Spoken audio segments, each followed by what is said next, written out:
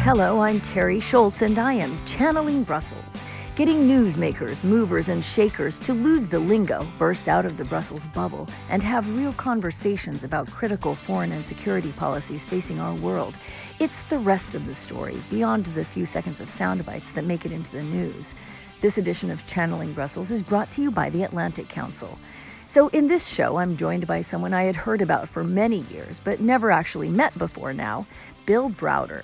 More people than ever know about Bill Browder now because Russian President Vladimir Putin is so annoyed about his campaign for sanctions on human rights violators that Putin brought this up at the Helsinki summit with President Donald Trump. Putin suggested the U.S. could be helpful in giving Browder to Moscow. So why does the Russian president want so badly to get his hands on Bill Browder? Because Browder is the driving force behind the Magnitsky Act, in honor of his friend and former accountant, Sergei Magnitsky, who was killed in a Russian prison in 2009 while investigating tax fraud allegedly committed by Russian officials exploiting Browder's company. Browder was determined to see those officials punished and managed to get the Sergei Magnitsky Rule of Law Accountability Act through Congress in 2012. That became the Global Magnitsky Act, applicable to human rights violators worldwide in 2016. Canada, the Baltic states, and the United Kingdom have all passed their own Magnitsky Acts. Browder says other countries are considering it, but what he really wants is for the European Union to pass it, so it would apply in all 28 member states. So far, this wish has eluded Browder. The Dutch government held an EU-wide meeting this month aimed at passing a global human rights sanctions measure, but without the name Magnitsky, which for Browder is a deal-breaker. He says it's cowardly at a time when the world needs to stand up to the Kremlin. I'll let him explain. Sergei Magnitsky was killed November 16, 2009 in a Russian prison at the age of 37, and I've been on a mission to get justice for him. And the mission has taken up, has morphed into a number of laws passed around the world named after Sergei Magnitsky, called the Magnitsky Act. And the Magnitsky Act freezes assets and bans visas for the people who killed Sergei Magnitsky and the people who commit similar types of atrocities anywhere in the world. There are now 6 countries that have the Magnitsky Act: the United States, Canada, the UK, Estonia, Latvia, and Lithuania.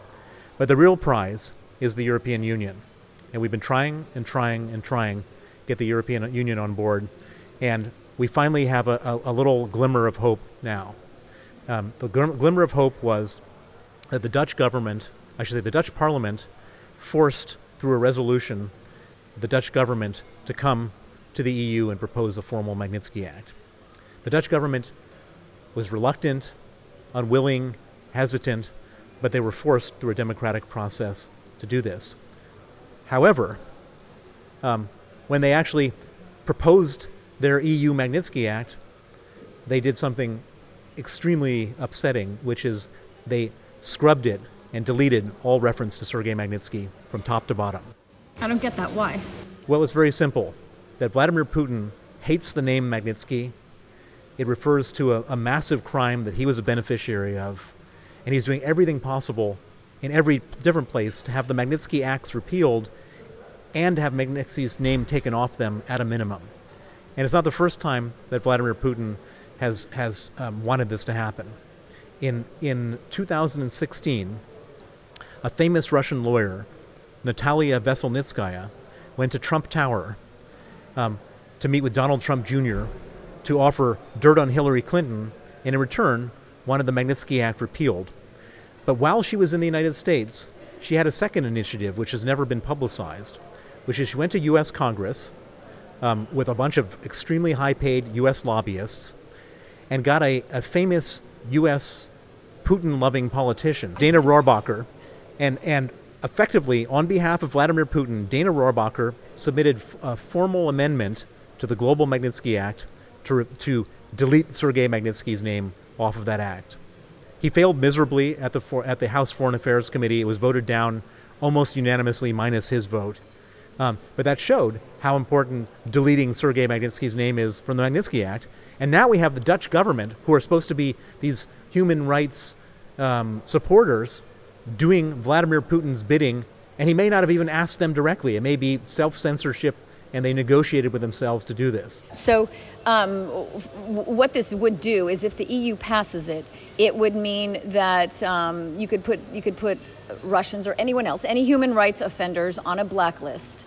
But based on what? It's already difficult enough, even with these people that they know participated in, the invasion of and annexation of Crimea. So how would that work exactly? So the answer is that they would go onto a list, and that list would mean that their assets would be frozen in the EU, and their visas would be canceled.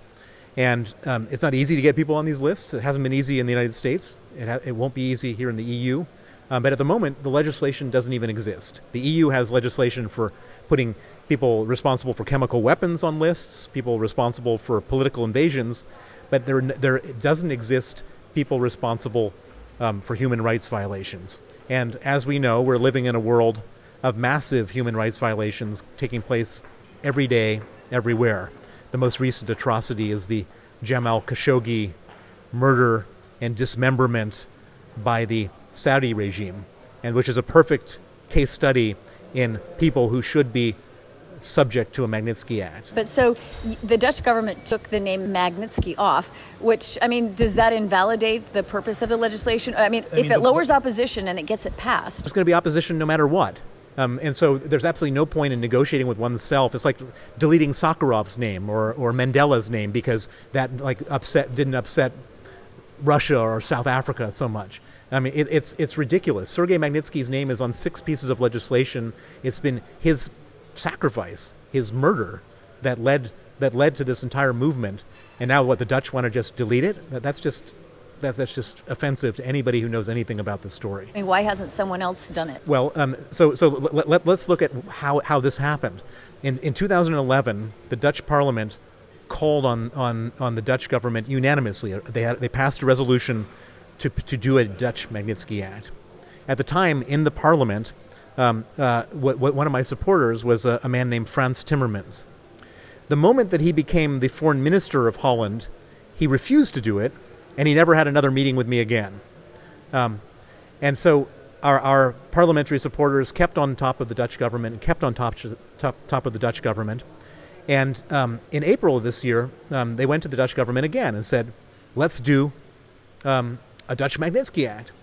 And the Dutch government said, we really think it's a great idea, but we think it should be done in an EU context, knowing full well that the EU had already vetoed it. And so my parliamentary supporters said, okay, we're going to put a resolution through the parliament giving you 5 months to go to the EU and do this, and if you fail, you have to come back and present domestic Dutch legislation. And the Dutch government said, no, don't do that. And they said, we're going to do it. And so they put a formal resolution into the parliament, and they had a number of votes. The Dutch government is a minority government, and the VVD party, which is the main party of the Dutch government, voted against it, along with the far-right party. But every other party voted for it.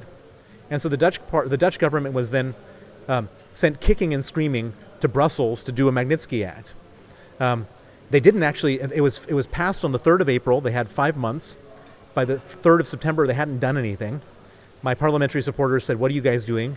And they finally, grudgingly and screamingly, have put together this initiative, deleting Sergei Magnitsky's name. This is not done out of grandiose goodness and justice. This is done out of being forced to do it. So let's talk about the European Parliament. Okay. In the European Parliament, in 2014, the European parliamentarians put a Magnitsky proposal in front of the European Parliament, and it passed unanimously in 2014. It was then, and the proposal was for the EU to do an EU Magnitsky Act.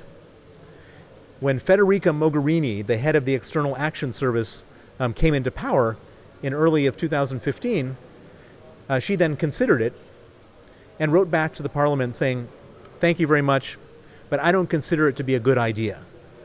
So on one hand, you have the European Parliament, which represents, democratically represents the will of the people of Europe, unanimously calling for an EU Magnitsky Act. And then you have Federica Mogherini, a person who was appointed in a non-transparent process with no democratic representation, saying, no, I don't think it's a good idea. And so she blocked it. Right. And informally, I was told by people in the commission, this ain't never going to happen at the EU level. You might as well go to EU member states. Why do they say it's not going to happen? The EU, as you say, likes to hold itself up as the world's, foremost human rights defender. That's complete and utter nonsense. The EU is the most political, realpolitik, bureaucratic, unemotive organization out there.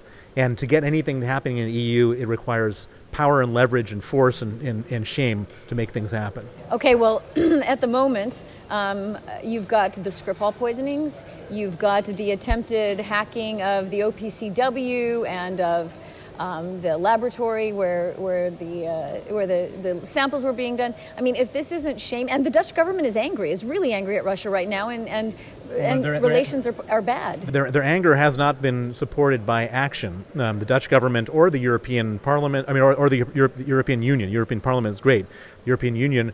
You have a situation. Where, in addition to those things you've just mentioned, the Skripal poisoning, the spying of the chemical weapons lab, in addition to that, you have MH17, the killing of many, many hundreds of innocent people. You have the invasion of Crimea. You have tens of thousands of lost Ukrainian lives, and there's even talk at the European Union about lifting sanctions against Russia. This is not an organization that has anything to do with human rights, and it needs huge reform to actually become functional in that area. So what's your glimmer of hope right now? Well, my glimmer of hope is because I've gone around to individual EU member states, we've created a situation where it's now in play, that the Magnitsky Act is now in play. And many other EU member states have already passed EU Magnitsky Acts. Estonia has passed one, Latvia has passed one, Lithuania has passed one, the United Kingdom has passed one, although the United Kingdom it will soon be not an EU state. I've been to Sweden, to Denmark, to Holland, and all of the parliaments there have proposed it to their governments, and the governments have all said, we think it's a great idea, let's do it in an EU context. Because they know that's a sure death. Well, it's not a sure death if they all get together and they decide that this is the way out of having to do domestic legislation, which will be forced on them by their parliaments. Estonia has been an EU president since you've been working on this. Why didn't they propose it? Why didn't they push it through while they were in control for 6 months? Excellent question. Who knows? Probably more realpolitik, but Latvia the same. Who knows? But I don't give up by all these things. I mean, I've been at this for 9 years, and I will succeed because I care about it more than the people who don't want it to happen care about it not happening. I was able to get a law passed in the United States against Russia in the form of the Magnitsky Act when President Obama was forcefully trying to push through the Russian reset. And he was against me in every possible way. But because it was the right thing to do, because Congress wanted it to happen, he was forced into a position where he couldn't not do it. Let's talk about you. I was in Helsinki at the summit when when President Putin was trying to barter you off. And how did that feel? I mean, when you hear things like this and you see actually this spark in President Trump's eye. Well, it's not the first time that Putin has tried to get me. He's been after me for years. I mean, it was more of a surprise to the rest of the world to say, who is this Bill Browder that Putin is talking about than it was to me, because he's been frowning about me, scowling about me, talking about me for years after years and years. And he's furious with me because we've come up with this tool which puts his own international fortune at risk. But it was an incredibly powerful boost to my Magnitsky campaign. If Putin hates me so much because of what I've done, then I must have done something right. And that has real resonance among lots of people in the world. And I've been getting calls from lots of parliamentarians in all sorts of countries saying, hey, can we, how do we do this Magnitsky Act stuff? We'd like to do it ourselves. Really? So he unwittingly did you the best turn he could have done by advertising you at the Helsinki summit? Well, there's an expression. It's called political jujitsu. When you're dealing with it, that would be appropriate for him, right? When you're dealing with an opponent far bigger and far heavier than yourself, you have to let them collapse under their own weight, and that's what's been going on in my campaign. Is that almost my best advocate for the Magnitsky Act continues to be Vladimir Putin, who does stupid things, says stupid things, and enrages people more and more and more. And even the most cynical, realpolitik, agnostic bureaucrats in Brussels at some point will come over to my side because Putin will make it happen. I don't know. I mean, if the parliament says they want it, but the commission is not interested, it can't budge. Well, no, it can budge if European member states decide to make it happen. And that's what's going on in Holland now. And in spite of their nasty little trick to delete Sergei Magnitsky's name, I believe that the just by putting it into play, even if they've done it sort of reluctantly and unwillingly, it will take on a life of its own. And so, is something moving? So the proposal is to do an EU Magnitsky Act. It's a formal proposal by the Dutch, and they're immediately going to get support from 4 other countries: the United Kingdom, the 3 Baltic countries, and I think they'll get support from Denmark and Sweden. I think that France will actually support this initiative based on what we're hearing, and so it will start to snowball. You also are calling for this to be applied now for the Khashoggi murder. We already know who the perpetrators are. The perpetrators are well known. And on top of that, we already know who's involved in the cover-up, and they've even admitted that they did it. And so this is an absolute no-brainer in terms of sanctions, Magnitsky sanctions. So why isn't it happening? It will happen. It will happen. I'm very, very confident that the United States will apply global Magnitsky sanctions to the people who killed Jamal Khashoggi and the people involved in the cover-up. The only question is how high it goes, and I think that there's a lot of very heated discussions as people try to avoid sticking this on Mohammed bin Salman. The administration would prefer to do nothing. However, they're not in a political position to do that. Both Republicans and Democrats are absolutely outraged in Congress, and Congress will do more than just the Magnitsky Act. And they don't have power to sanction people, but they have power to cut off military supplies to Saudi Arabia. They have power to forbid the U.S. in any kind of war efforts in Yemen, and they will exercise that power in Congress. And if they don't get satisfied with something. I'm not saying for sure that will happen, but I'm saying that's the escalation that the White House is trying to avoid. And have you been more worried that these would be watered down in the States as well because of the Trump-Putin relationship? Well, so far they haven't, because Congress has been for whatever criticism people have of Congress on Russia, on the Russian portfolio, it's bipartisan and rock solid. So, in fact, I would imagine that as time goes on, it will only be strengthened. And then, just personally, when you've seen what happened with Skripal, when you've seen, journalists silenced, people continue to fall from 4th story windows, things like this, I don't see a lot of. Do you have a lot of secret agents around right now protecting you, or how do you get by on a daily basis, checking your doorknob, things like this? I always use a handkerchief. No, just kidding.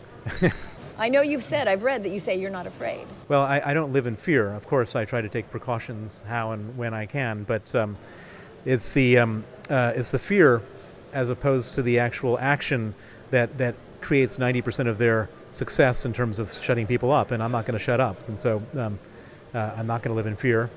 I will do what I can to protect myself, but I'm carrying on, and as aggressive as I can. I'm going to get justice for Sergei Magnitsky and make these people in Russia who participated in that crime and who participated in the cover-up pay dearly for what they did. And how long will it take? If you think that now the ball is rolling, when will we see this come into force? I mean, how quickly could we see it? I have no idea, and that's one of my great virtues, is that by not putting a date, I don't get frustrated if it hasn't met that deadline. Some things happen quick, some things happen slow. I will carry on and carry on and carry on until this job is done. Well, thanks very much. Thank you. That was Bill Browder, the former investment banker who has turned his life into a campaign for global punishment of the Russian officials who killed his friend Sergei Magnitsky. Since the meeting in the Netherlands we talked about, Browder reports that Germany and France have indicated they'll support a global human rights sanctions regime, which he still hopes will be named after his friend Sergei Magnitsky. That's all my time for now. Many thanks to my guest, Bill Browder. As always, thanks to the Atlantic Council for sponsoring Channeling Brussels. And most of all, thanks to you for listening. I'm Terry Schultz. Join me next time.